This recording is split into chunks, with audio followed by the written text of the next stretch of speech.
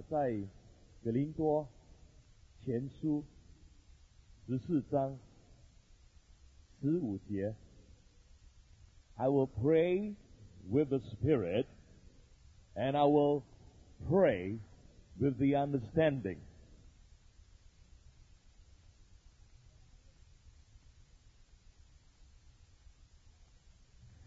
我要用灵祷告，也要用悟性祷告。我要用灵祷告，我也要用悟性祷告。祷告方言有两条轨道，一种的方言是出于我们的灵里，一种的方言是出于我们的魂里。魂跟灵两方面都要配搭合一的流露出我们的口中，因为灵跟魂是有很密切的关系。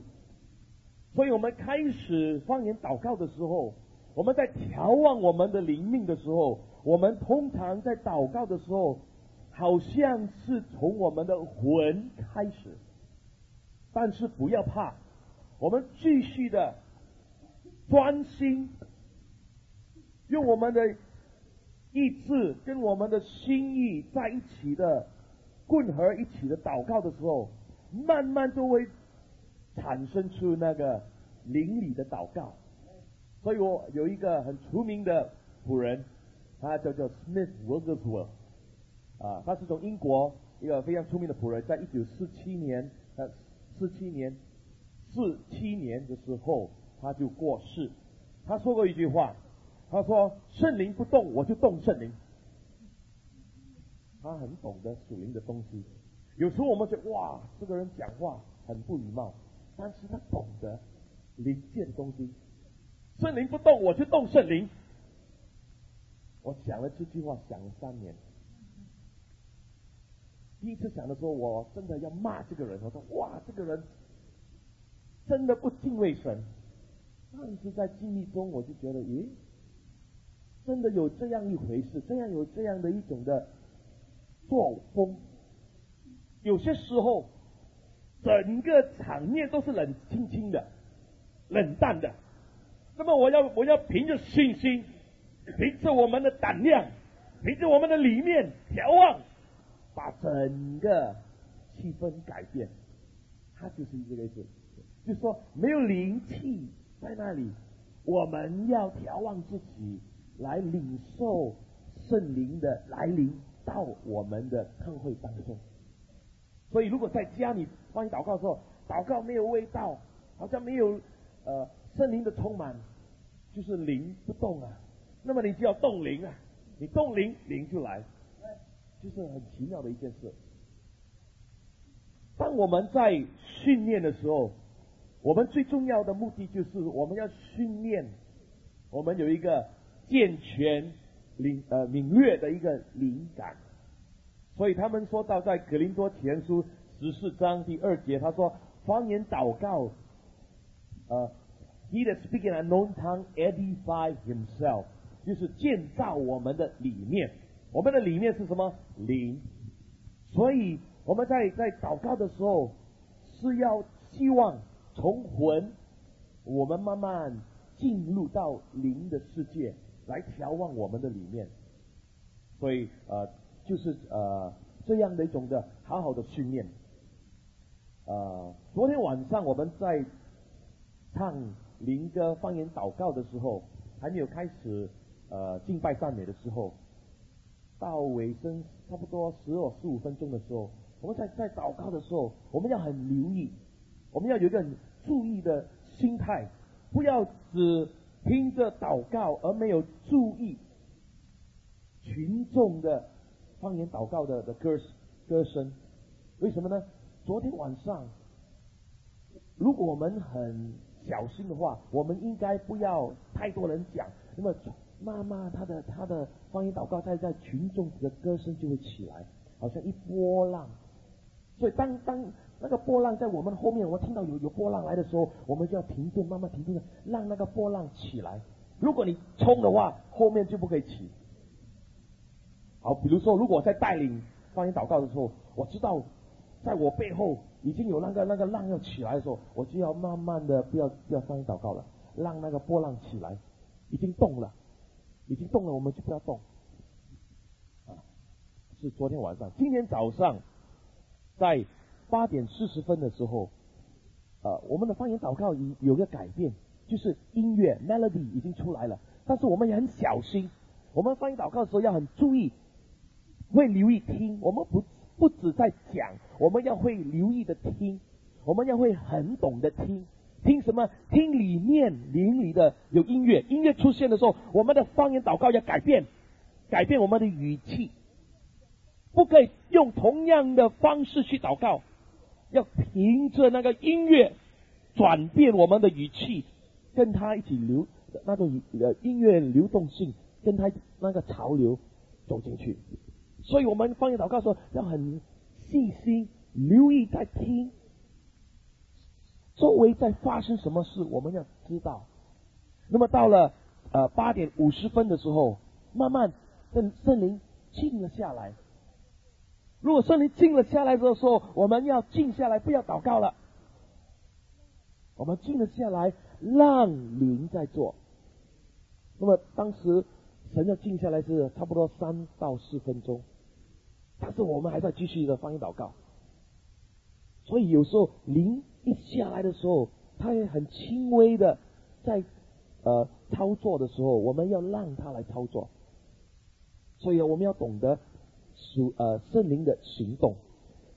我们在方言祷告的时候，最重要的是我们要不要好像那个摇滚音乐 rock music， 摇滚是不是摇滚音乐啊？只是有一派的，就咚咚咚咚咚咚，没有高没有低，只是一个直线这样的好像这样，没有音乐，没有美丽的感觉的，没有高音低音的一种的响亮的声音。所以我们不要方言祷告只是训练到我们像一个属灵的摇滚方言祷告队，不可以。我们要有两种的行动，就是有温和的，也有强猛的阶段。有时候圣灵在动的时候，慢慢是温和的时候，我们就慢慢的跟他一起，从大声慢慢很小声的，很小声。有时候这小声可以延迟15分钟或者半个小时，要看圣灵怎样带领那么小声的时候，那个音乐就要慢慢的小声。而且讲到音乐很小心的话，在弹，不是说现在我是说一个比喻如果在弹那个琴的时候，你弹有同样音乐，如果你要改变的时候要很小心你改当一下，哇，灵就伤了，好像哇有一个插进来很粗的东西进了去的时候，你就觉得哇不顺。所以换音乐的时候要慢慢的换进去，因为已经有一个 rhythm， 那个节奏已经很漂亮的，在很舒畅的这样的流，这样的流，不然你插进一个 note， 哇，那就腾就不大恰当。所以我们要很小心，慢慢的进去那么有温和，有强猛的。那么在这个当中的时候，我们要把我们这个方言祷告的训练作为2层的认识。第一层的认识就是说，我们终点目标是什么？为什么我们在最后一天有2个小时或者3个小时的方言祷告的训练？到底我们的训练的目的是什么？我们持续性的祷告是要培养我们有那个耐心，那个耐力，有个恒心，继续的可以维持我们在灵里祷告的状况。所以我们为什么要这样长久的时间，就是要培养这样的一种的力量在我们的里面，我们可以继续不会灰心，我们有那个努力在奋斗，慢慢的进去啊，这个是要调养我们这里面的内力和耐心。那么这个是一种的训练，但是呢，还有另外一种的训练，就是说，当时我们在拼命的努力的进入神的世界的时候，我们还是要很小心，注意什么呢？注意有时候圣灵也是同样跟我们一起同行的时候，他要做我们的指挥。那么如果圣灵在带的时候，我们就不带；那么圣灵好像让我们带的时候，我们就来带。所以有自由性的祷告，也有管制性的祷告。自由性的祷告就是说，圣灵允许我们带动，那么我们就主动，我们就来调望。但是如果神在动的时候，我们就不动。所以在这个过程中不容易调整这两方面的事情，但是我们还在学习，我们还是在学习，所以不要紧，跌了起来就慢慢学。但是最重要的是要懂得有这两方面的进展，这两方面的调整。我们来看这个使徒行传1章14节。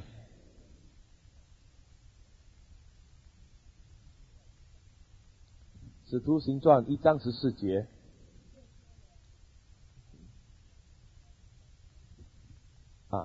1章14节。那个麦克风有没有声音？这些人同着几个妇人和耶稣的母亲玛利亚，并耶稣的弟兄，都同心合意的恒切祷告。你看到在这个时刻，他们有120位门徒在那个房里祷告，他们是同心合意的恒切祷告。第一，我们可以看到祷告的方向，就是他们继续恒心，有持续性的继续的祷告，不停留的祷告，好像是24小时在推动这个祷告的风气啊。他们120位都在祷告，所以我们可以看到，第一，他们是继续连续性的祷告 ，they continue in prayer， 就是继续性的祷告。第二，在14节的时候，我们看到 one accord， 就是同心合一。这个同心合一在一起祷告，好像一个乐队在演奏的时候，他们的音乐配搭，好像全部的音乐混合成为一个声量，很 harmony， 和谐，不是吵闹或者叽里呱叫的那种的声音，是和谐。因为什么呢？他们已经同心合意，好像只有一个声音在那个房间里。所以我们在方言祷告也是要配搭这样的，我们的声音慢慢变成好像一个人在为神歌唱，或者我们在方言祷告只有一种的声音配搭起来，所以我们的配搭要很重要。那么他们在方言祷告过程中，忽然间15节，彼得站起来就发预言，他说从诗篇我们懂得大卫所讲的话。当时在他们方言祷告10天过程中，我们不但有唱灵歌，我们不但有那个旋律的灵歌，而且也有是方言出来 ，prophecy 预言性的话语就出来了。所以有时候我们在唱方言祷告的时候，也有预言的话会出来。不但这样，他预言性的话出来后，那么他们就说，为了这件启示，我们同心祷告。那么从他们方言祷告中变成一个悟性的祷告啊！你可以看到有灵的祷告，也有悟性的祷告，有两种。那么他们在悟性祷告完毕后，他们就 draw lot cast lot， 叫做直签直签的意思，以前他们是在神的面前静静的把石头丢在地上，那么去观看，好像一个静派的一种的作风，不是很多的行动，很慢很静的，就是说有大声的祷告，那完毕后他们抽签的时候是很静的，在神的面前等候神来很详细知道神的旨意。所以我们看到有强门的悟性祷告，全部一起为了要拣选第12个门徒，他们一起来祷告。但是呢，还有温和的一部分，他们就静下来，在抽签的时候等候神的旨意。所以我们在方言祷告，我们要有这样的，有时候大声，有时候小声，有时候无声音。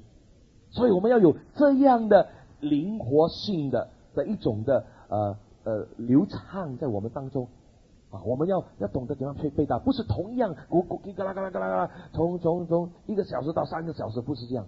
我们要配搭，有时是去高峰慢慢的下来，那么慢慢静下来的时候，那么等人家有一个比较调望的灵，那么在唱的时候，我们就跟他一起去所以等一下我们做这个方言祷告的时候，请不但要努力在我们口中讲出方言，但是我们还是要仔细的听神在我们当中的运行是怎么样，我们来留意的听。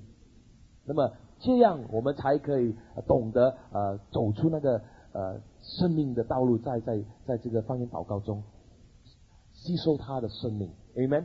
好，那么讲到这里呢，我们来看这个罗马书，刚才有一个那个罗马的罗马书第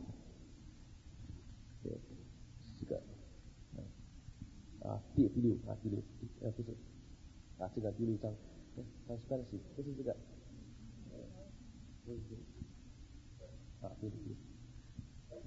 第6、第7、第8，等一下。好，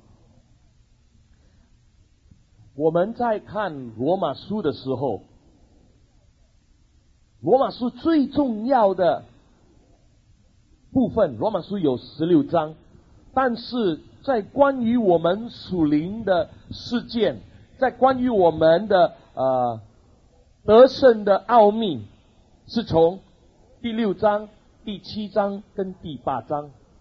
所以保罗就在这3章写出他的经历，带领我们怎么样过着一个得胜的生命，就是圣洁的生活。那么在罗马书第6章的总结，简单化来说，它是讲一个题目，就是同钉十字架。所以罗马书6章6节，罗马书6章6节。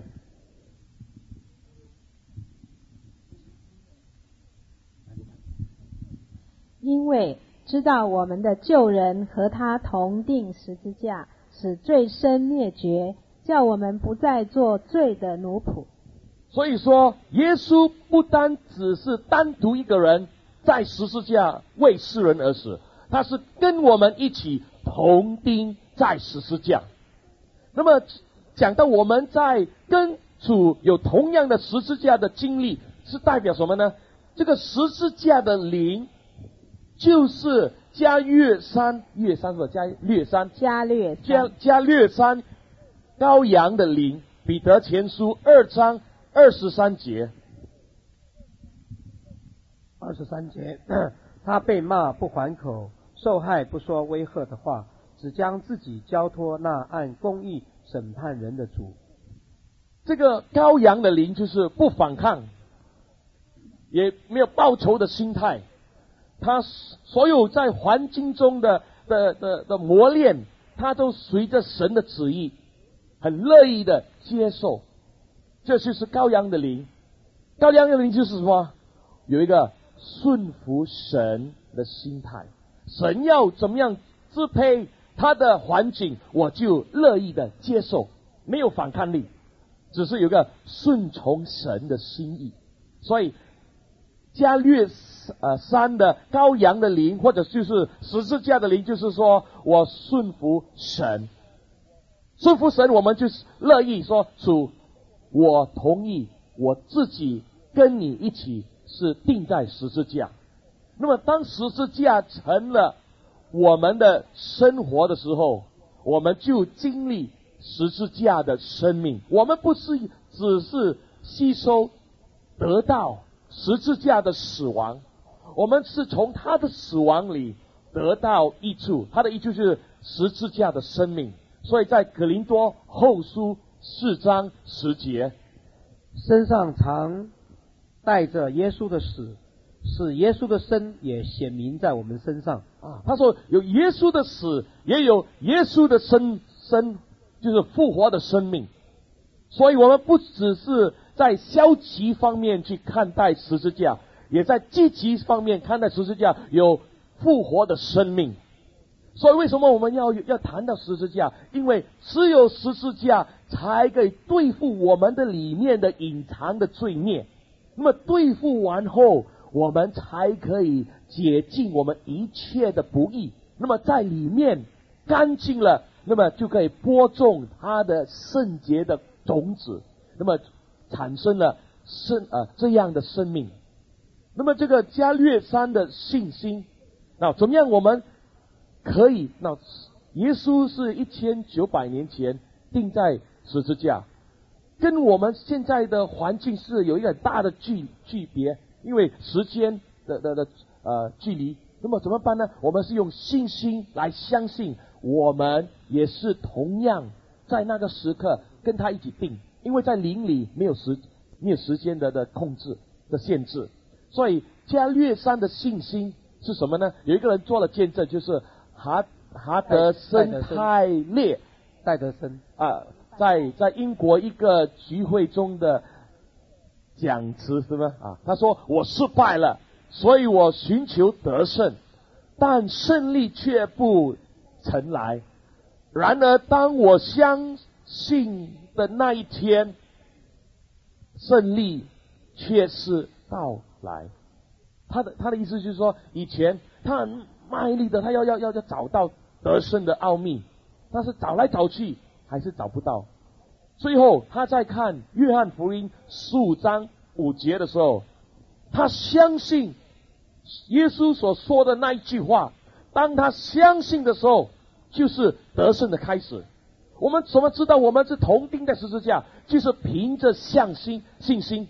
我们相信保罗说的话是对的，是真理的。所以我们相信的时候，那么我们就可以在我们生命中经历到同钉十字架的经过，也在我们当中使我们得到十字架的灵，也得到十字架的生命。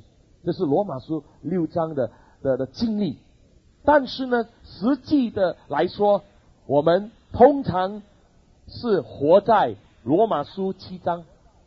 我们通常一般的基督徒都是活在罗马书第7章。罗马书第7章的总结里面来说，是关于一个钉死在十字架的人，是一个失败者的过程中的经历。是谁呢？是保罗。保罗的失败的经历，他都写出给我们看到他的挣扎。那么在保罗里面，他有写到他的信徒的反应，就是他自己的反应。他说我要，但是我却不要；我不要的，我却要；我做愿意的，但是我心里愿意，但是我的肉体不愿意。只有这样的肉体跟灵的愿意不愿意的挣扎。那么挣扎过后，那么从15节到20节，保罗就开始他在他自己的天然，在他自己的能力下，他要克服这个挣扎的过程中，他说保罗愿意去克服，但是他苦尝了完全的失败。得胜的道路不是透过人的意志去找到的。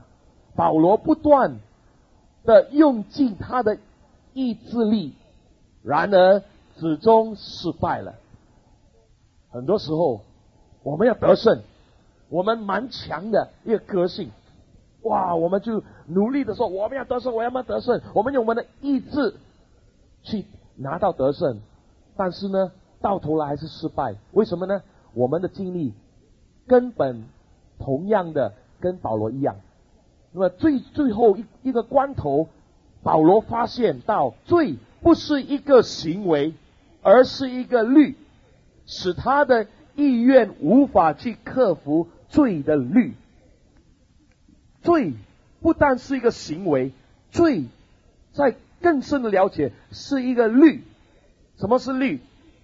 很简单的说，我们在地上有一个律，就是叫 gravity， 地心引力。地心引力啊，这个地心引力是一个律，宇宙中的律。你不相信的话，从12楼你试试看，跳下去看你还可以抵抗这个律吗？你会死啊，对吗？这个律是有强烈的力量，你抵挡不住的。所以这个罪也是个律，你是用意志去克服的话，是很难克服这个问题。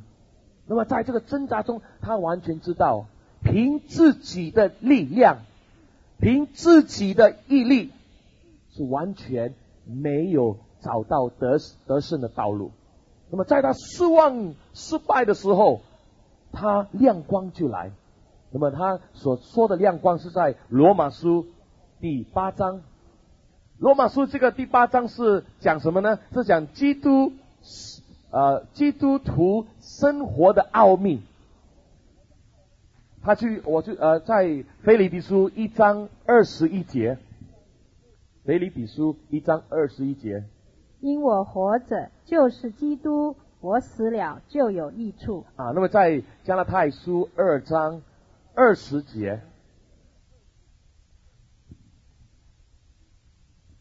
我已经与基督同定十字架，现在活着的不再是我，乃是基督在我里面活着，并且我如今在肉身活着，是因信神的儿子而活，他是爱我，为我舍己。现在我活着，不是我活，而是基督活在我的里面。腓立比书1章21节，他说因我活着就是基督。他懂得生命的奥秘是什么呢？这是一个由神来的事实，不是由魂去得着的。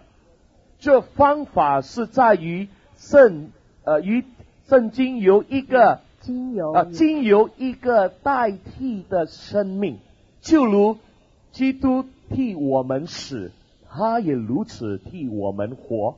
我不再需要挣扎去活出一个圣洁的生命，因我信靠基督替我死，除非我已被钉死在十字架上，他才能透过我活。这里从罗马书第8章13节，你们若顺从肉体活着，必要死；若靠着圣灵治死身体的恶行，必要活着。就是说我们要靠着圣灵的大能来克服一切的问题。那么保罗就知道这一个道理，就是说嘛，什么呢？因为耶稣替我们死在十字架，同样的真理，耶稣也同样要替我们在这个生命活出来。就是说我们不靠自己的能力去办事，我们不靠自己的能力活出生命来，我们要靠基督在我们的里面活出来。怎么说呢？好像我们有坏脾气，我们说我们做一个基督徒，我们不该有这样的脾气。从今以后，我做一个决定，我决心不再发脾气。过后半小时，火山就爆炸。因为什么？是靠着毅力，靠着我们的天然的能力，我们去做。那么到头来还是失败。当我们到失败最黑暗的时刻，到了尽头的时候，你说主啊，我不能了，成为一个基督徒真的是很辛苦，哎呀，我不要活了，我要放弃了。当你要放弃的时候，亮光来了。神说：“你不行吗？现在我行。”为什么呢？你还记得在这个亚伯拉罕，他娶了一个埃及的一个妻子的时候啊，跟他有关系的时候，13年神没有对他说话。到他想到，哎呀，从我的真正的妻子是没有可能有生儿育女的。那么到了他绝望的时候，在创世纪17章的时候，神说：“现在我就开始。”他是要等到亚伯拉罕不行了，老了。他说：“我是99岁了，我是个年老的人，我的妻子是90岁，根本没有这个能力，再有这样的能力产生生育女。”在他不能的时候，神说：“现在我就是耶和华全能的神。”神很多时候是在等候这个时刻，等到我们失败，完全的失败，你是靠自己努力，到你失败不能了，神说：“我来也。”现在我能，我等了你几年了，因为你的力气好像个牛一样，很多力气，我要到你的力完全消失，完全没有了，我才来做。所以有些时候我们要做事，哎呀，很辛苦。不妨我们说：“主啊，我现在不做了，你来做吧。我也不要活出一个基督徒的见证，你活出来吧。你这样的信心说：主，你替我死在十字架，现在你替我活出你的生命来。”只有这样的信心，这样的祷告，慢慢灵命就出来。这个很奇怪，跟我们平常生活的方式完全不一样，因为我们的肉体，我们的天然的力量太过强，所以很多时候我们是凭着自己而活。所以基督等我们活到不耐烦的时候，他才来活出来。Amen。所以保罗就是知道，哇，挣扎了很久才恍然大悟，哇，原来耶稣要我说闪开一边啊，你是无用的，闪开一边，让我来做。当他在罗马书第8章的时候，他得到这个启示。什么启示呢？他说圣灵的律胜过了罪的律。在罗马书8章2节，他有说到罪是一个律，圣灵也是一个律，律对律谁强？圣灵强啊。圣灵的律就是生命的律，罪的律就是死亡的律，谁强？生命啊，生命可以吞掉死亡，圣灵可以克服罪，所以他懂得只有律才可以对付律，所以他说我只有靠天上的律，就是圣灵，才可以克服我所有一切的问题。所以他总结来说，那灵的路就是得胜的路。所以只有那灵，没有那灵，我们根本活不出基督。所以我们为什么要有这样培训，要训练我们的方言祷告？因为方言祷告是把我们投入到神的同在。在我们方言祷告的时候，我们是凭着我们的里面的渴望去追寻神的时候，有这个机会跟神在一起相遇，在一起同行的时候，那么圣灵的律就在我们的里面动工，那么就可以克服我们的里面的罪孽的律，那么我们才可以得胜。所以总结来说，保罗的见证从第6章到第8章总结来说，他说如果我们要过一个得胜的生活，只有靠那灵的运行。所以为什么我们要祷告？就是要有很多机会接触那灵，使到那灵有机会从我们的里面运作，做他所喜欢做的事，就是来克服对付罪孽。所以我们要多多留在神的面前。好，那么说到这里，我们还有另外一个我们总结来说，彼得前书、彼得后书总结这2本书，就是说因受苦归荣耀给神。彼得前书4章16节。若为做基督徒受苦，却不要羞耻，倒要因这名归荣耀给神。彼得要帮助信徒们怎么样在受苦难中，凭着他们的勇气和信心，在他们的苦难中也是同样有那个力量归荣耀给神，而不是埋怨神，而不是责备神，说神啊，为什么你这样不公平？为什么你还是继续的这样折磨我？不是，他要我们说一个受难受苦者的时候，在我们的环境中还是有那个信心来把荣耀归给神。怎么样可以做得到呢？它是有一个步骤，就是说有一个成长的过程中。第一，我们可以看到信心与祷告的生命，在彼得前书4章第7节，就是我们的开头的生命的经历。万物的结局尽了，所以你们要谨慎自守，警醒祷告。警醒祷告就是我们要留意周围的事，所以他劝他们天天都有祷告。所以我们要有信心，也有祷告，是一个开头。那么开头的时候，我们可以看到从祷告的生命的时候，因为他们在受苦的时候，如果你受苦的时候，你会坐着闲着无事吗？在苦难中，你只有一个方式，拼命的祷告，主啊，帮助我他们要来逼迫我，主啊，来啊！当你逼迫的时候，你会拼命的祷告，所以有祷告的生命。那么从祷告的生命呢，我们接受了那灵，就是圣灵的运作。所以在第1章第2节、第4章14节说到有那灵的运作的存在。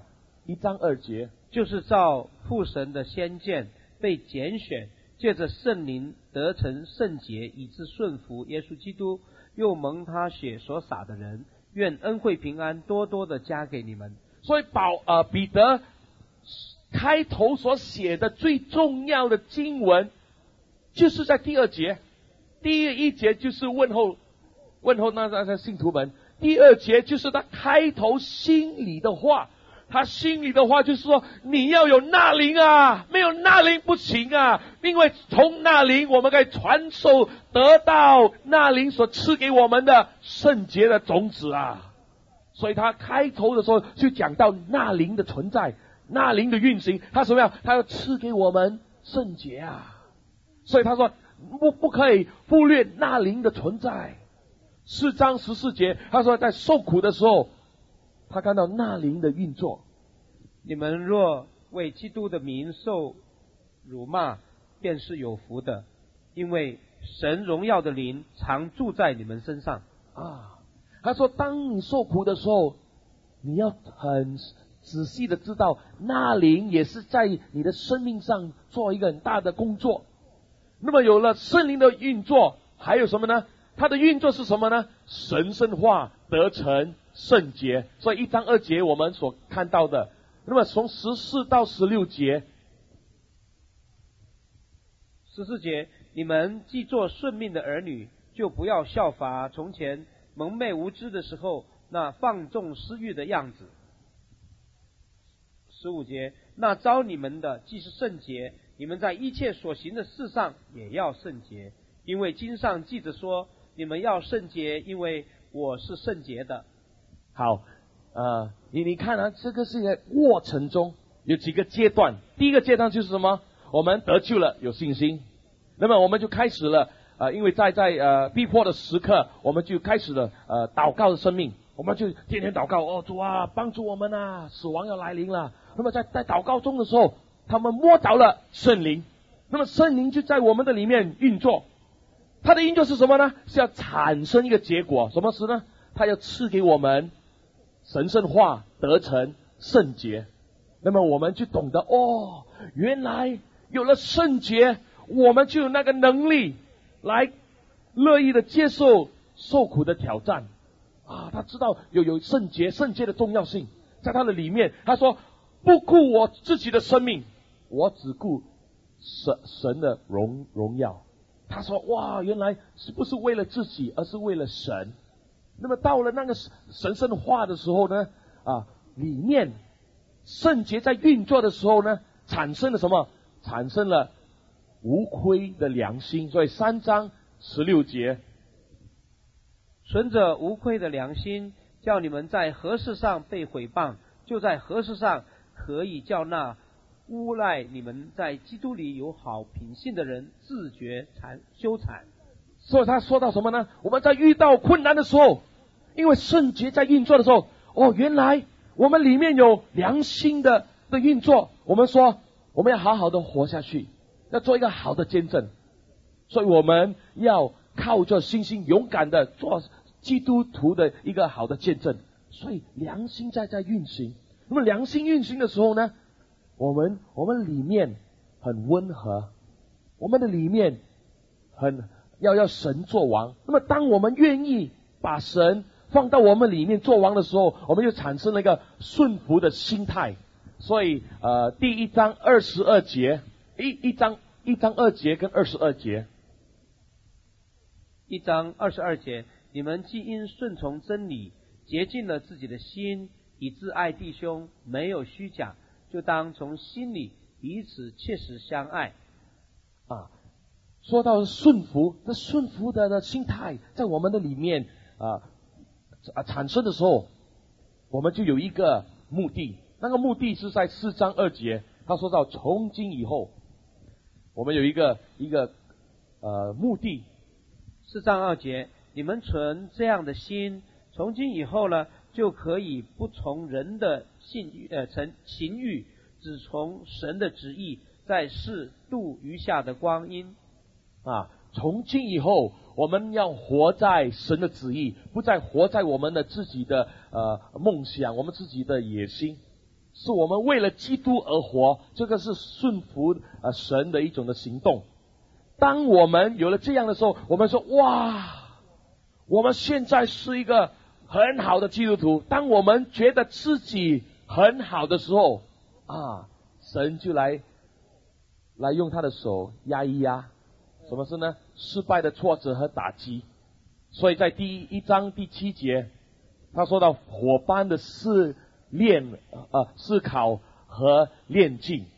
1章7节，叫你们的信心既被试验，就比那被火试验仍然能坏的金子更显宝贵，可以在耶稣基督显现的时候得着称赞、荣耀、尊贵。说彼得跟他说，你知道吗？你信了耶稣，你不是一帆风顺的。你信了耶稣，你要懂得在我们的过程中也有火一般的一种的思考来炼净我们的里面。我们会遇到困难，但是这个困难我们不要逃避，这个困难是帮助我们磨成我们里面神的形象。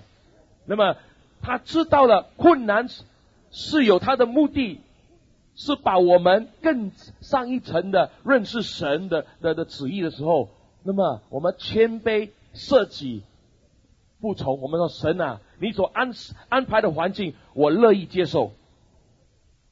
第2章21节到23节有说到，5章6节有说到这样。所以我们在困难中的时候，他说你现在所遭遇的都是一些苦难，但是这苦难是有他的目的，他是要把你的己完全的消除掉。你要谦卑的顺服神所安排支配的环境。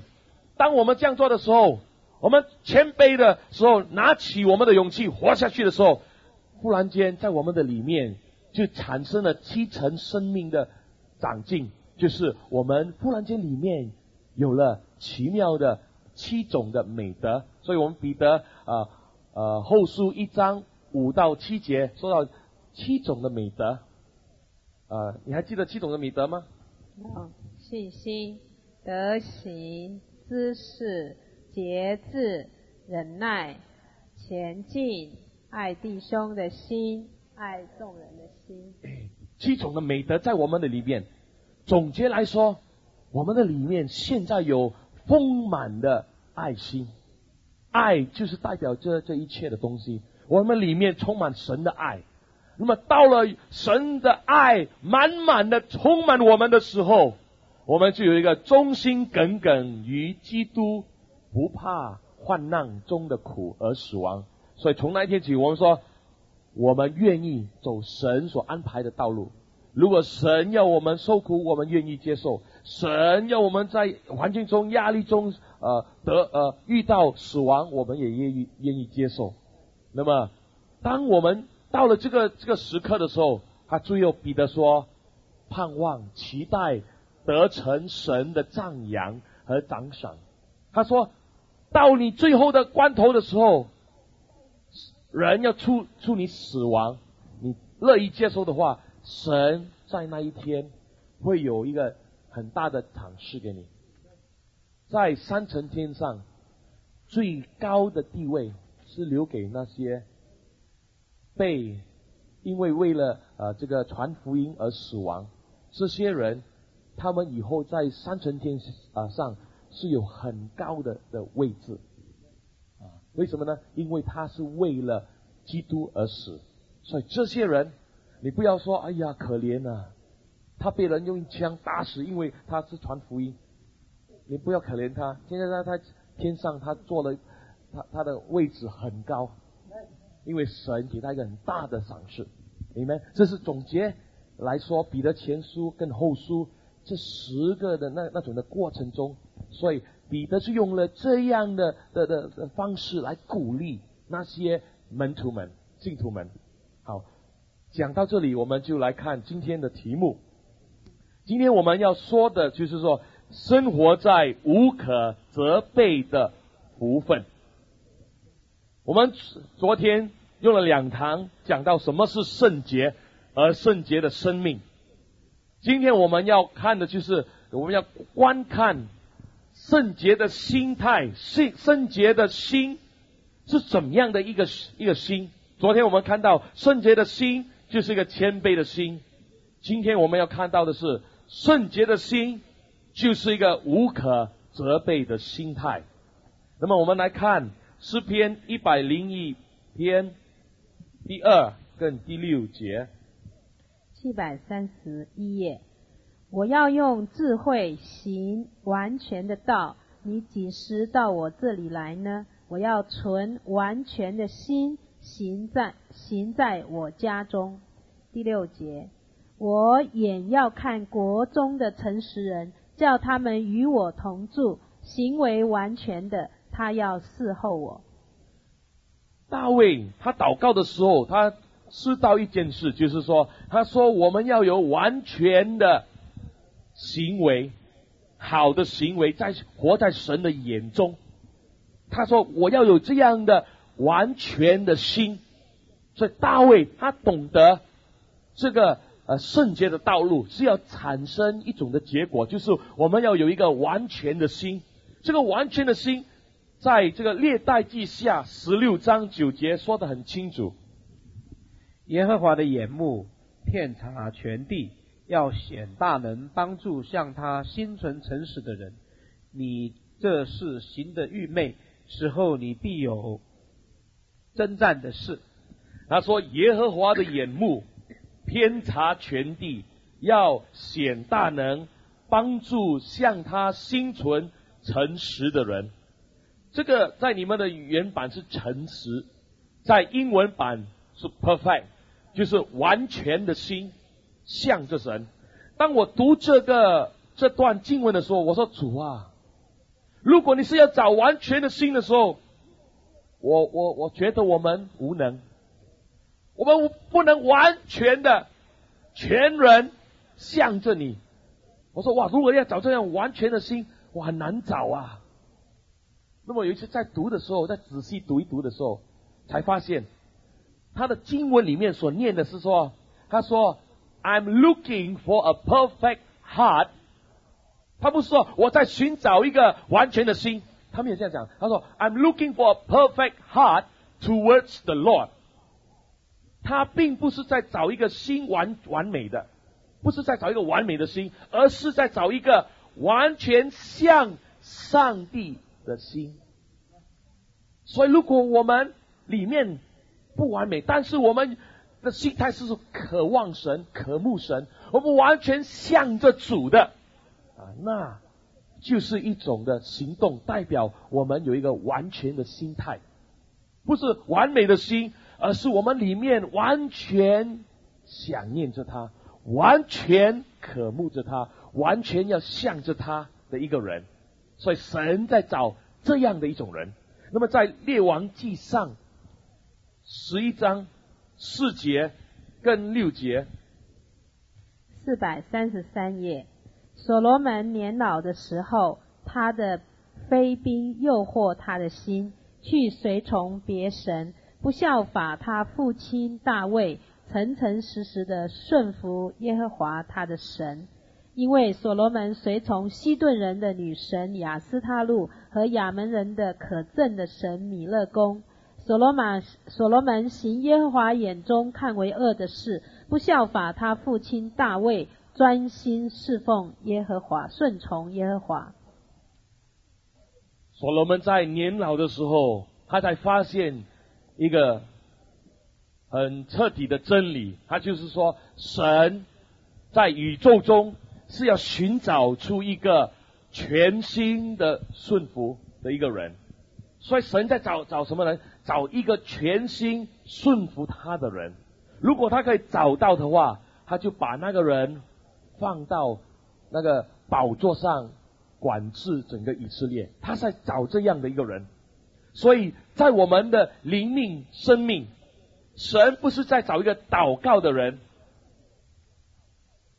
祷告的人是神很欣赏，但是呢，神在从我们的祷告中要看我们的心，看我们的心里是不是有那个乐意完全向着主的心，完全爱主到一个地步，我们要降服他，我们要顺从他的心态。神是在找我们的，不是找我们的祷告。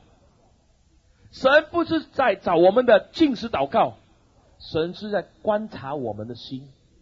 我要知道，我们的神通常是看心，不是看行动。你方言祷告3个小时也好，有人说哇，第一个月、第二个月、第3个月，哇，你推广鼓励方言祷告，这个月你就把方言祷告打倒了。我是故意打倒，为什么呢？因为这个月的题目就是讲圣洁，所以我们要有一个正确的目标。正确的目标是不是不是终点我们做一个很有能干的祷告者？我们终点的目标是从祷告的生命得到圣洁，从祷告的生命我们体验我们的里面有一个顺服神的心态，就是这样的目标。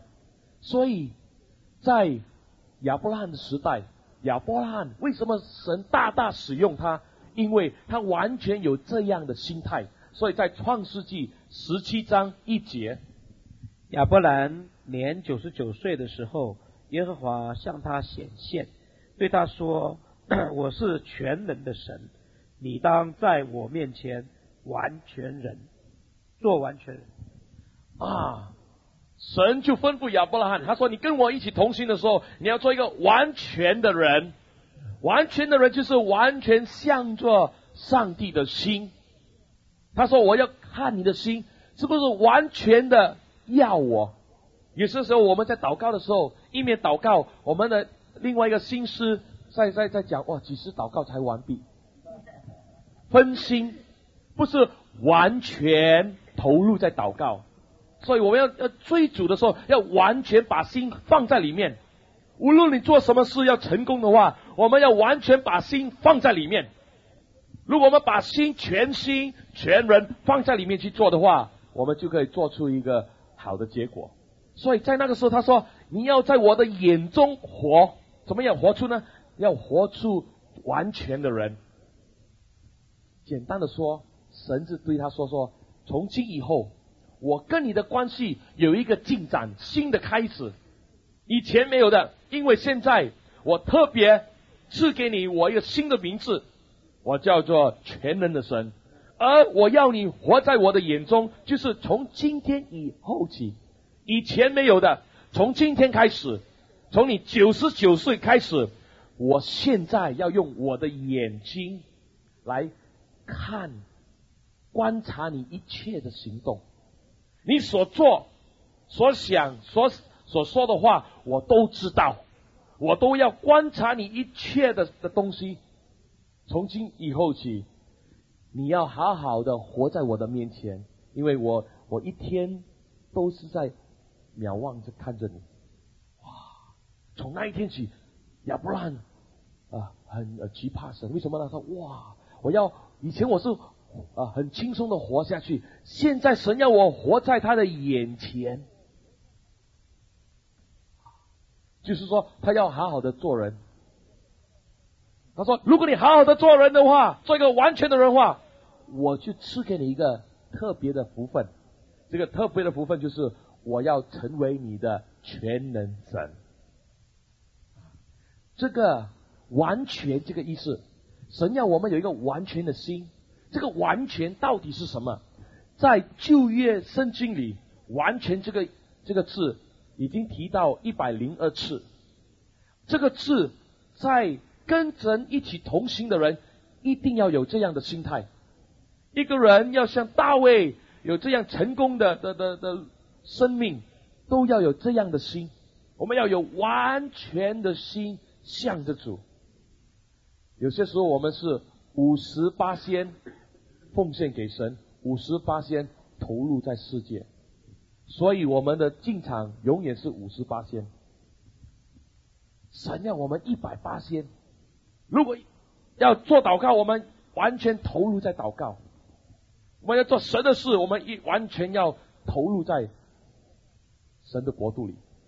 你们不可以说我做这个，我要做那个，做很多事分心。神要我们专一，留在他的里面。这个完全就是圣洁的运作的结果。当圣洁在我们的里面运行到一个高峰的时候，我们的里面完全没有挤，我们完全说：主啊，完全我的心奉献给你。当我们这样的心态的时候，我们完整的说：主啊，从今以后我不为我自己活，我是为你而活。所以这个完全这个字，在旧约时代他用另外一个词来形容，就是正直。在诗篇18篇25节，他说到：慈爱的人，你以慈爱待他；完全的人，你以完全待他。你知道这个意思是很深啊。你知道他说什么吗？如果你有爱心，在你的经历中，我就是一个爱心的神。如果你是个完全的人，你就知道我会用完全的心完全的成全你，完全的祝福你，完全的帮助你，一心一意要成全你。如果你不存圣洁，你永远看不到圣洁的神的形象。没有圣洁，神就不用圣洁的那一方面来给你启示。如果你没有完全的心，神不能展现在你的面前，成为一个完全的神。那个完全的神在亚伯拉罕时代叫做全能的神。很多人要神做他们的全能。神啊，你把全能的功能放在我们的生命。神说不能，因为全能的人，我以完全待他。所以如果你要在你的生命经历到全能的神，你要做一个完全的人。没有完全的人，神就不展现自己。什么是完全呢？在诗篇15章2节他说：耶和华啊，谁能记住你的帐幕呢？谁能住在你的圣山呢？就是行为正义，做事公义，心里说实话的人。这个正义在原文就是完全。神说跟亚伯拉罕说，你要做一个完全的人，就是神说你要做一个正直的人，要有公义感的人，要活在义的道路，就是这个意思。所以我们在道德品格上要加功夫，我们要有高尚的道德的品德，那么我们才算是一个完全的人。当我们变成一个完全的人的时候，那么神就以完全的心态来对待我们。那么完全代表什么呢？就是代表我们的行为。所以诗篇119第1篇他说到行为要完全。第三个意思呢，在利未记22章21节他说到祭物在祭坛上要纯全无残迹，就是说要完美的奉献的食物。所以神说在我们的生命也是一样，我们不要有很多缺点，我们要把圣灵所赐给我们的圣洁在我们的里面赐备我们，在我们的里面掌管我们，使到我们把我们的生命奉献给神。我们说主啊，我们是一个正义感的人，你看着我们没有什么污点。这个完全是正义，这个完全也代表诚心实意。在约翰是不是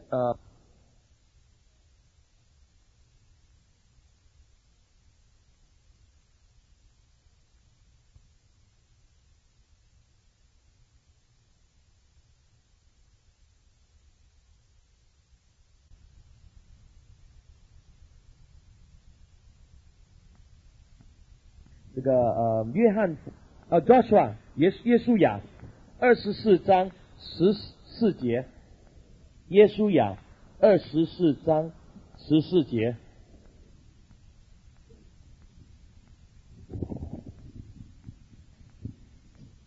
294页。现在你们要敬畏耶和华，诚心实意的侍奉他，将你们列祖在大河那边和在埃及所侍奉的神除掉，去侍奉耶和华。所以我们看得到，这个完全是代表正直。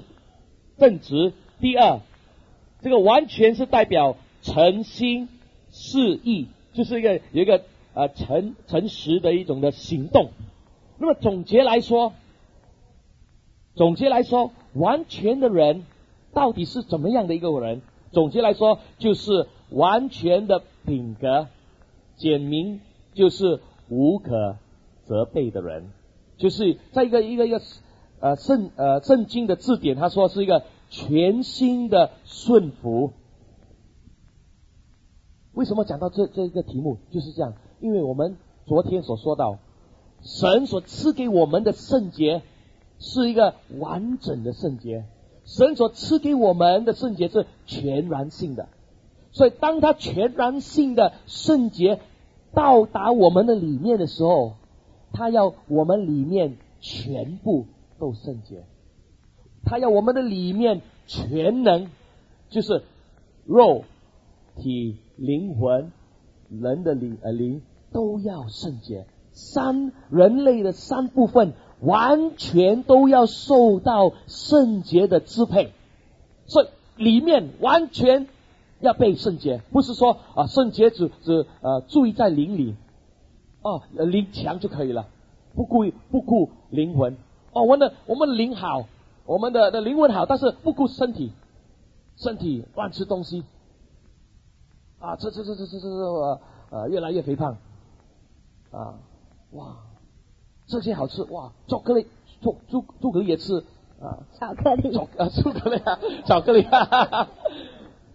哇，蛋糕也吃，这不顾身体的健康，这个也是没有圣洁的管制。有圣洁的管制，你不乱吃乱喝。你说不是，你慢慢看，你跟神走的时候，你不会乱吃东西。他说，如果你这样乱吃东西的话，你的健康有损失，那么你怎么样服侍我？你怎么样活下去服侍我？所以不可能乱吃东西。好像有一些人哇，一天到晚都不休息，没有休息时间，也是没有圣洁的支配。因为神说，你的肉体不能毁掉，毁掉的话不可以服侍我。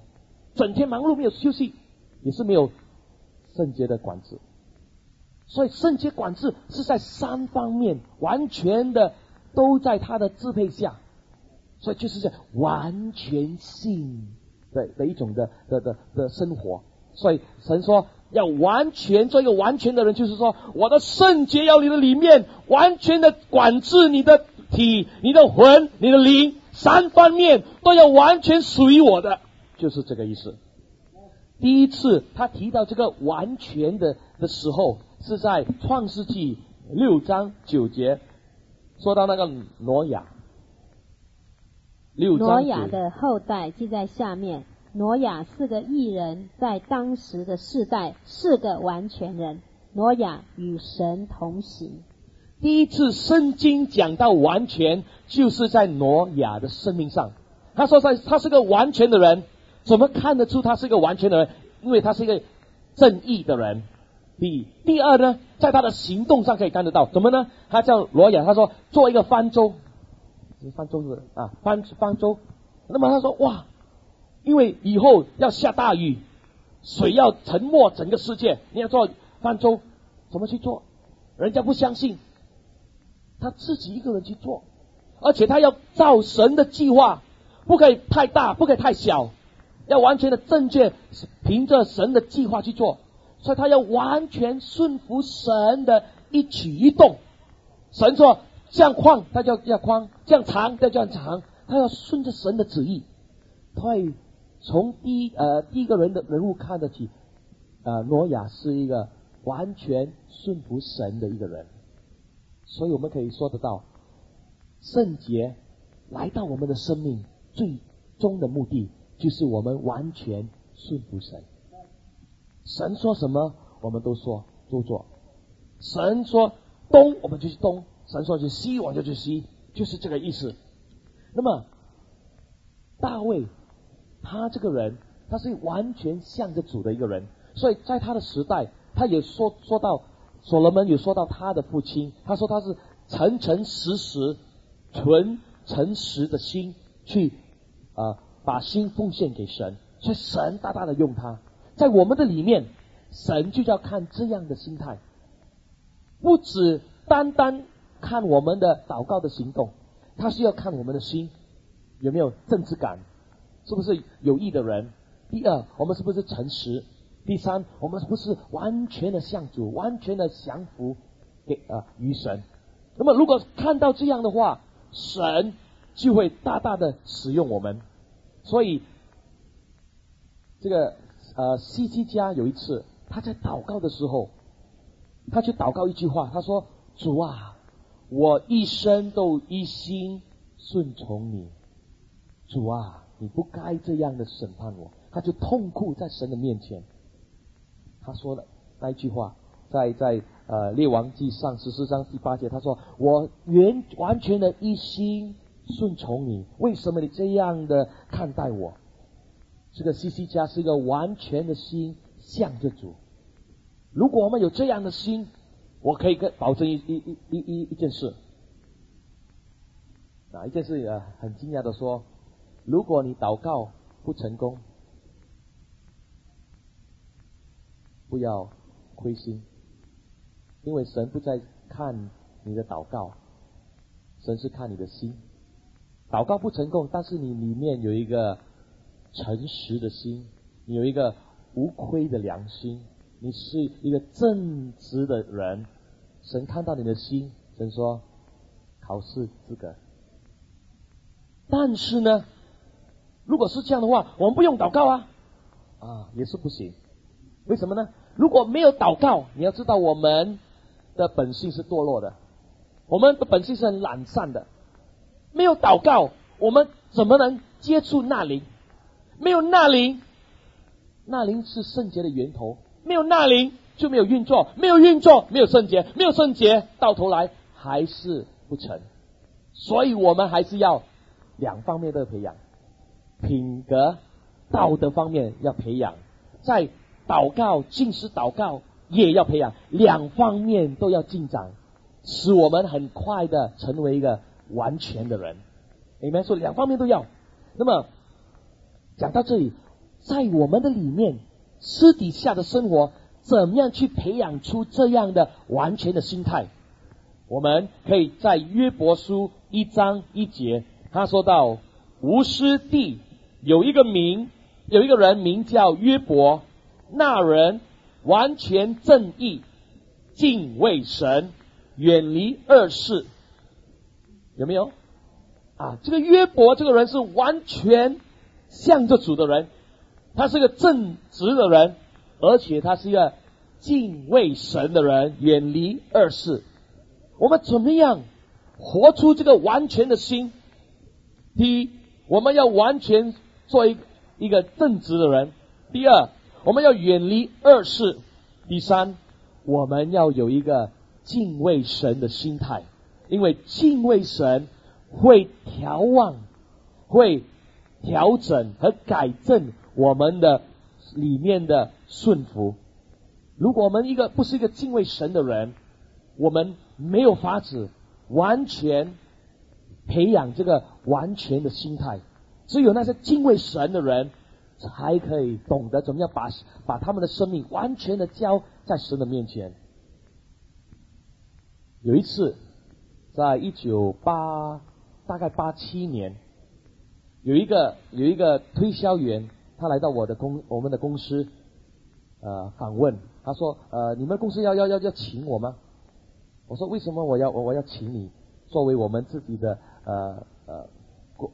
工人？他就说他从他的包袋里他就拿出一些文件。他说这些文件，你知道我是从另外一个公司是你更有竞争的公司我的书包袋里有很多资料，我拿了他们的资料给你，如果你有这资料，你的公司就发达。那么他说还有一个电脑的零件，那个 computer disk， 有了这个你可以知道你想要签约另外公司签约的一个资料，完全在里面，你怎样去讨论条件可以胜过你的竞争的公司。要不要请我？你请我的话，我就把这些资料给你。哇，如果那个做经理的听到，如果他是没有完全的心，他的品性不好的话，他一定收的。哇，因为什么？资料有了，哇，你的推销的数量就高，而且你可以帮公司拿到一个合约，哇，公司就欣赏你，那么你就会升职。当时我们听到的说，我们不可以用你，因为现在你出卖了别人的公司，以后你出卖我们的公司，不可以用，对不起，他就走了。所以在行为上我们要很检点。有一个在我们的公司，他是在教会中的一个领袖，而且他是一个很有能力的带导者。他带导的时候，哇，他会有先知性的话，哇，看到很多预言性的东西，很多公司的问题他都带导就完全解决。但是有一次我在公司无意中夜间的时候走过他的房间，他鬼鬼祟祟的，他在把他那些资料，他在打电话，就留意听，他不是为公司做事，他是为自己推销他的insurance， 叫做保险。说哇，他在为自己工作，他用公司的时间做自己的事，哇，这是不义的事。我就叫他到我的房间，我说你这样做不对如果你这样的话，我要报告了，你要悔改。他说好，我会改，我不做你不要告诉老板。他说好，我原谅一次。再过一会，他也是同样的这样做。那么我就有一个会议，我就说我们一定要把他除掉，因为他做不义的事。他是基督徒，他再一次做这样不义的事，我们不应该留他。他就走了。第二天他就上了我们的隔壁的竞争的公司，上了里面，而且把资料都给他们。所以在教会是个领袖，在教会是一个很能干的带导者，但是在品性上完全没有，所以他不是完全的人。他是祷告能力很好，但是品格很差，所以完全不是完全的人。所以神看他的时候，神说，我不可以用他好像我用亚伯拉罕，我不可以看待他好像我看待大卫，因为他的心不是完全的。所以你要神好好的看待你的话，我们里面属灵要很棒的恩赐的运行，但是在我们的行为上也要检点。所以两方面都要，里外都要照顾。那么神看到你的时候，神说，哇，这个是完整的人，完全的人，他里面外面都是很好的，神很喜悦，神很欣赏。当神看到这样的情形的时候，神就大大的把他的祝福，他的福分流入到你的生命。什么样的福分呢？我们来看一看，在这个利未记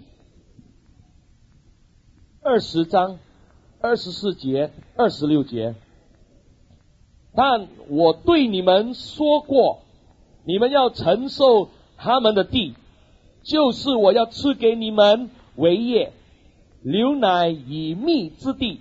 我是耶和华你们的神，使你们与万民有分别的。你们要归我为圣，因为我耶和华是圣的，并叫你们与万民有分别，使你们做我的名。有没有？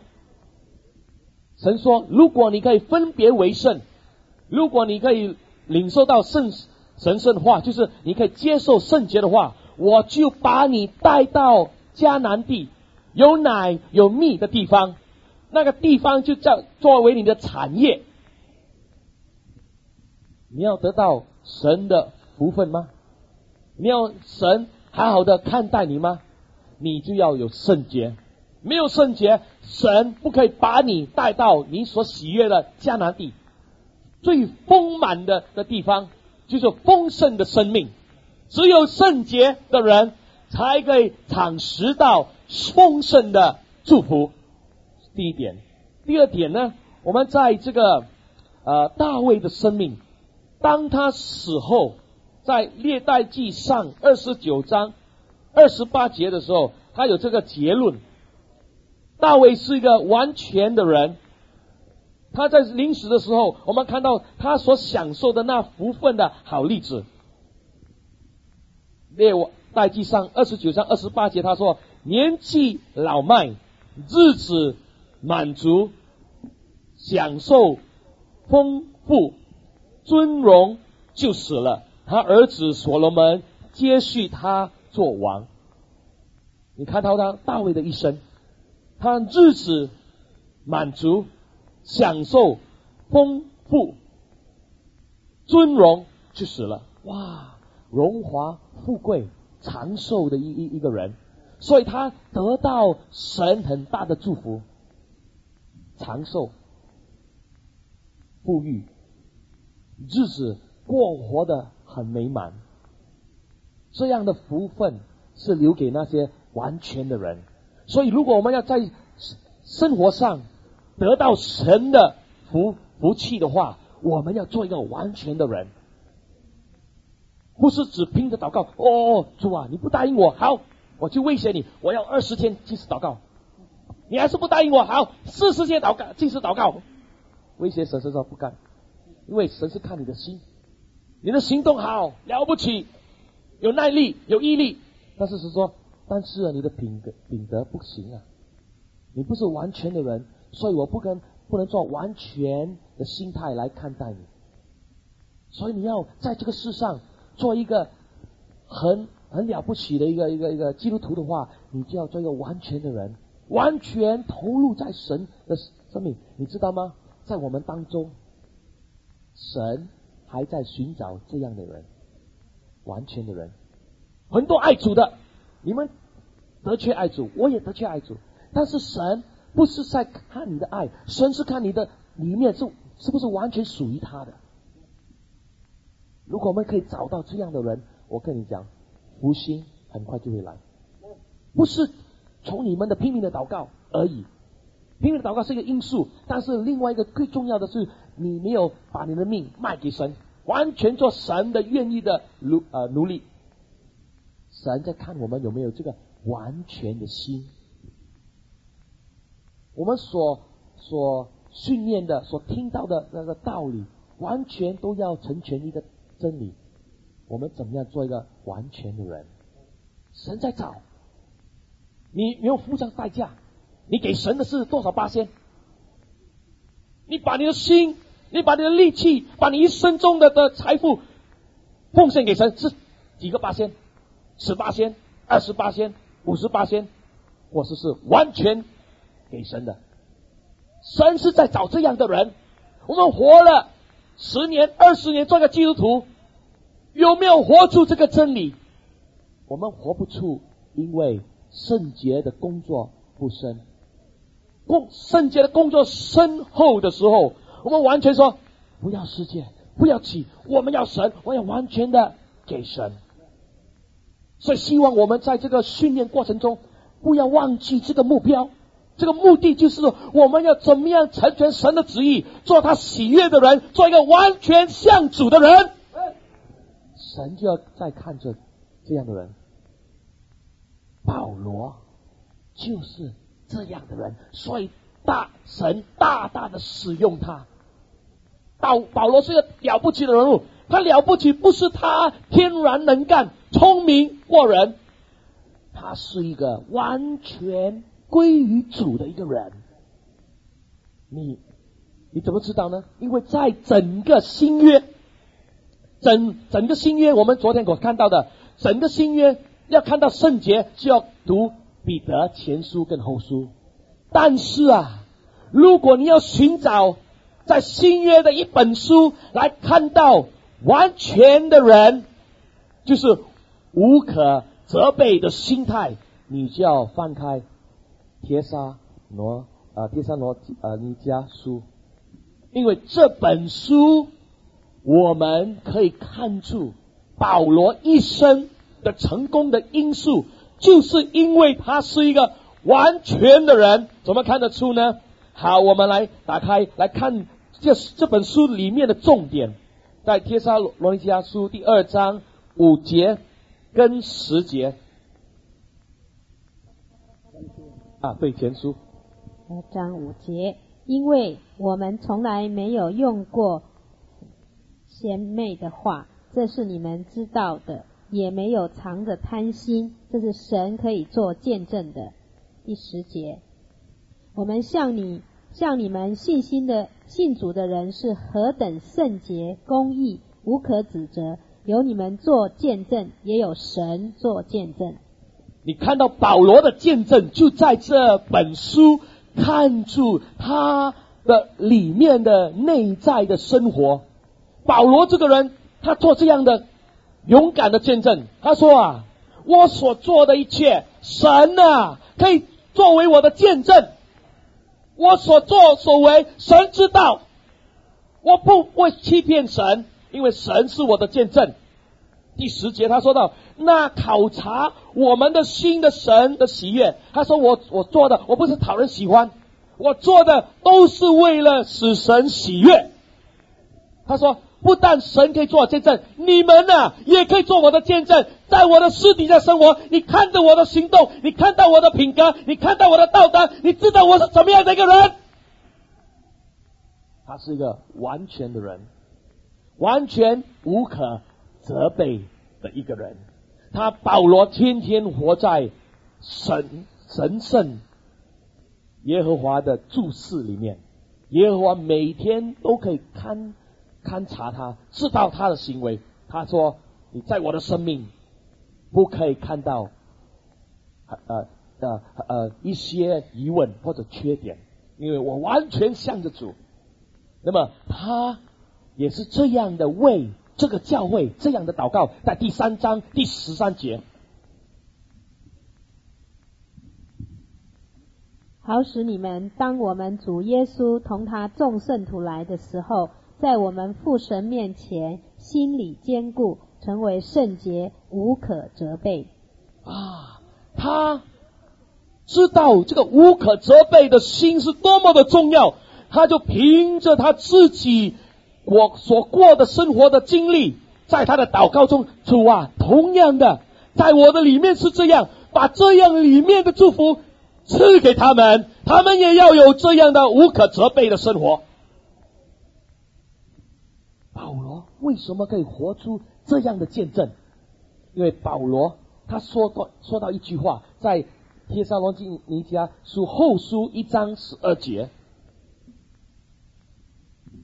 因此我们常为你们祷告，愿我们的神看你们配得过所蒙的召，又用大能成就你们一切所羡慕的良善和一切因信心所做的功夫。他说我所做的一切都是要使神得到荣耀，我宁愿死也不愿羞耻和耻辱我的神的圣名，我不要世人责备他，我所活出的都是为了神，而在我的生命世人可以看到神的荣耀。他活着都是为了基督，他活不是为了自己，不是为了自己的事工，是为了神的荣耀的名。现在我们活在这个世上，我们活在台湾，也是要同样的为了一件事，我们不是为了我们自己的事工。很多人到现在神不可以使用，为什么呢？我们天天都谈我们的事工，谈我们的教会，每天都是我的，神说是你的，你负责。神要找一个人完全归他的，所以是主啊，我做这件事不是为了我自己的意愿，我是为了你，所以我才做。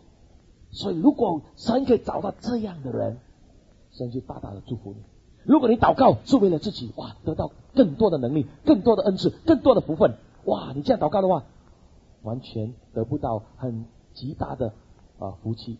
要的话就说，主，我祷告都是为了要跟你相遇，我祷告是都为了你，因为我要跟你一起混合在一起，我是为了你而活。如果我们可以慢慢被圣洁来调整我们的里面，慢慢我们可以产出这样的一种的行动，就是我们要做一个完全的人，完全像的主。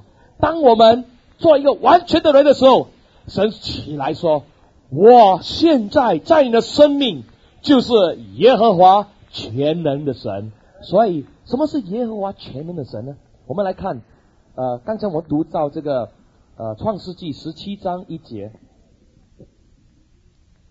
亚伯拉罕99岁的时候，耶和华向他显现，对他说，我是全能的神，你当在我前面做完全人，我就与你立约，使你的后裔极其繁多。他说，如果你做一个完全的人，我就完全的恩待你，我就是你的耶和华全能的神。这个耶和华全能的神 El Shaddai， 这个 Shaddai 在原文它是讲到many breasts， 许多的乳房，不是一个或者双，是许多的乳房。怎么说呢？我只可以用一个好像一个动物来描述，对不起，动物不好，但是只有这样的我们才可以什么许多的乳房。你有看过牛吗？牛就有很多的乳房。你有看到母猪吗？很多的乳房就是这个意思。乳房是做什么？喂养他的孩子，他的孩子吸收什么？奶。你知道神说什么？当你做一个完全的人的时候，我就有很多乳房可以供应你，喂养你，我的奶是无限制的流到你的生命，一直在流。你喝，你口渴吗？喝，尽量的喝，我有很多供应可以供应给你，一个不够还有两个不够3个4个5个，我有很多奶房，我的奶可以供应你一切，一生你都不会缺乏东西。亚伯拉罕说，哇，他使我在一生中完全没有缺乏，我有奶的时候，好像婴孩，我可以吸收啊。奶就是使人得到供应生命。生命的源头在那里啊。他的奶就这样的供应。你要找到奶吗？就是耶和华做我们的全能的神。当我们需要他的时候，他说我就用我的奶房。你知道什么是奶房吗？通常妇女是用衣服来遮盖的。如果要看到奶房，就要把身体敞开。神说我现在给你看我的心，我把我的本体打开，给你看到我的里面。我从来没有给人看过，挪亚也没有看过，但是你是头一个看到我的里面，我的里面开了。哇，这样多的奶房。是，我是全能的神，我是你万能的供应者，你所需要什么我都可以给你。从今以后你们完全没有缺乏什么，因为你完全像我，我是完全的供应你一生。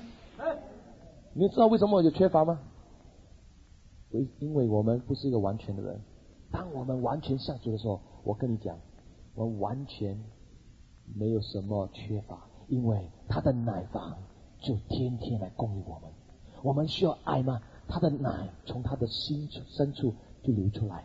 你需要他的生命吗？从他的奶房就流出生命。你需要什么？从他的奶房他就流出来供应我们。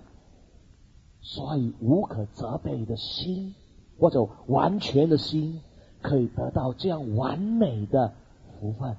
因为今天神所要说的就是，我要作为你们的耶和华全能的神。很少人可以活出这样的真理，就是他做一个全能的神。宋尚杰，他完全把自己拼命的给神了，15年他就死了。他在一生中，神供应他完全一切，他没有缺乏什么东西，在属灵上还是在肉体上，什么东西神都供应他。15年活得满满的丰富的生命。从他的生命我们可以看到一个见证，因为他是完全180%给神用，神180%看待他。如果你要有这样的经历的话，我们从今要做一个决定，主啊，我们要放下自己，放下我们所爱的，我们要完全要向着你。我们在祷告的时候就是这样，你祷告做什么？祷告，主啊，给我亮光，亮光来了，我们就放下一些东西，亮光来了，把罪放下，亮光来了，把世界放下，放下，主啊，我爱的地步完全的向着他，做一个完全的人。到了那个时候，我们出来的时候，哇，我们就可以供应别人，因为从我们的生命有全能的神，从我们的生命出来供应众人世人。哈利路亚！所以我们到底祷告是为了什么？我们祷告是要调望我们的心。我们的心不纯啊，我们的心啊是分心，不是清心，不是单纯的。所以我们要祷告的时候，主啊，把你的圣灵在我们里面工作，把所有不好的东西在我们心都离开，使我们完全。总有一天说，主啊，我把我的心完全交给你。当你做到这样的时候，你是世上伟大的圣经人物，你就跟亚伯拉罕、大卫、挪亚同样，神好好的恩待，神好好的看顾你，神有一天提拔你到最高的地位。你说为什么这样呢？因为耶稣基督活在这个世上，他完全舍己，完全都是为了成全他的天赋，所以他完全给神，所以神完全成全他的理念，所以他可以在3年半做了这样伟大的事，因为他是个完全的人。我们祷告3年半也是做不了一件事，为什么呢？因为我们的祷告是半心去做，如果我们有完全的心的话就不一样。神是在找这样的人，如果神在台南找到这样的完全的代祷者，我们就有希望。神在找，不是找那些很厉害的祷告者，神是在找那些完全要把生命摆上给神用的，神就在他们的生命大大的祝福台南。所以这次神对我说一句话，他说你来到台南的时候跟他们说，如果他们肯顺服神的话，悔改的话，我就在他们的生命有一个很革命性的改变，给他们很大的突破。今天神所要跟我们说的话就是，我们愿不愿意把自己放下，自己的想法放下，自己的野心放下，什么东西都放下。神啊，你好好的来看顾我的里面，使我完全向着你，有一个完全的心。神在找我们的心啊，神不在听我们的祷告，神是在看我们的心，观察我们的心态。我们心现在是如何？现在神在问我们这个问题，我们的心有没有病？有没有心病？如果我们的心病得不到医治，我们永远不可以使神得到喜悦。神是在看我们的心，所以在祷告的时候，主啊，我们承认我们的软弱，主啊，怜悯我们的缺点，主啊，你看着我们的心，主啊，原谅我们。我们要这样的心态在祷告跟主说话，我们用我们的心敞开，在听我们的那个诗歌，我们要用我们的心敞开。主啊，你看到我的心，我只可以给你58%啊！主啊，在做更深的工作，我只可以给你58%，我只可以每天给你半小时祷告。主啊，怜悯我。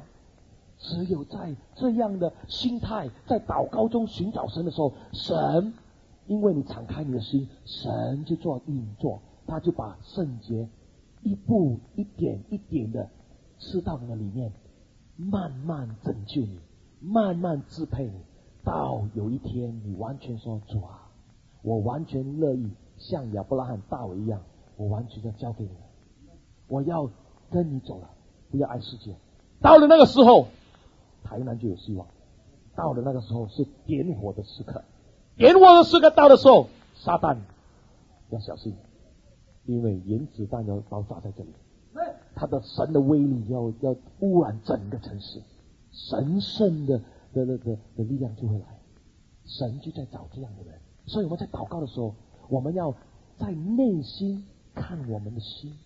如果我们的心不正，主啊，原谅我们，在神的面前多多悔改，多多说承认我们的罪，不是只拼命祷告，是要在祷告中有那个自觉，感觉到我们的里面的状况是如何，里面有没有黑暗。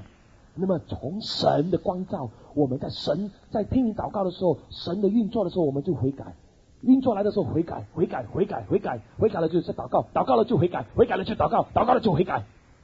我们这样的祷告的生命就很健全的，慢慢的在神的里面成长。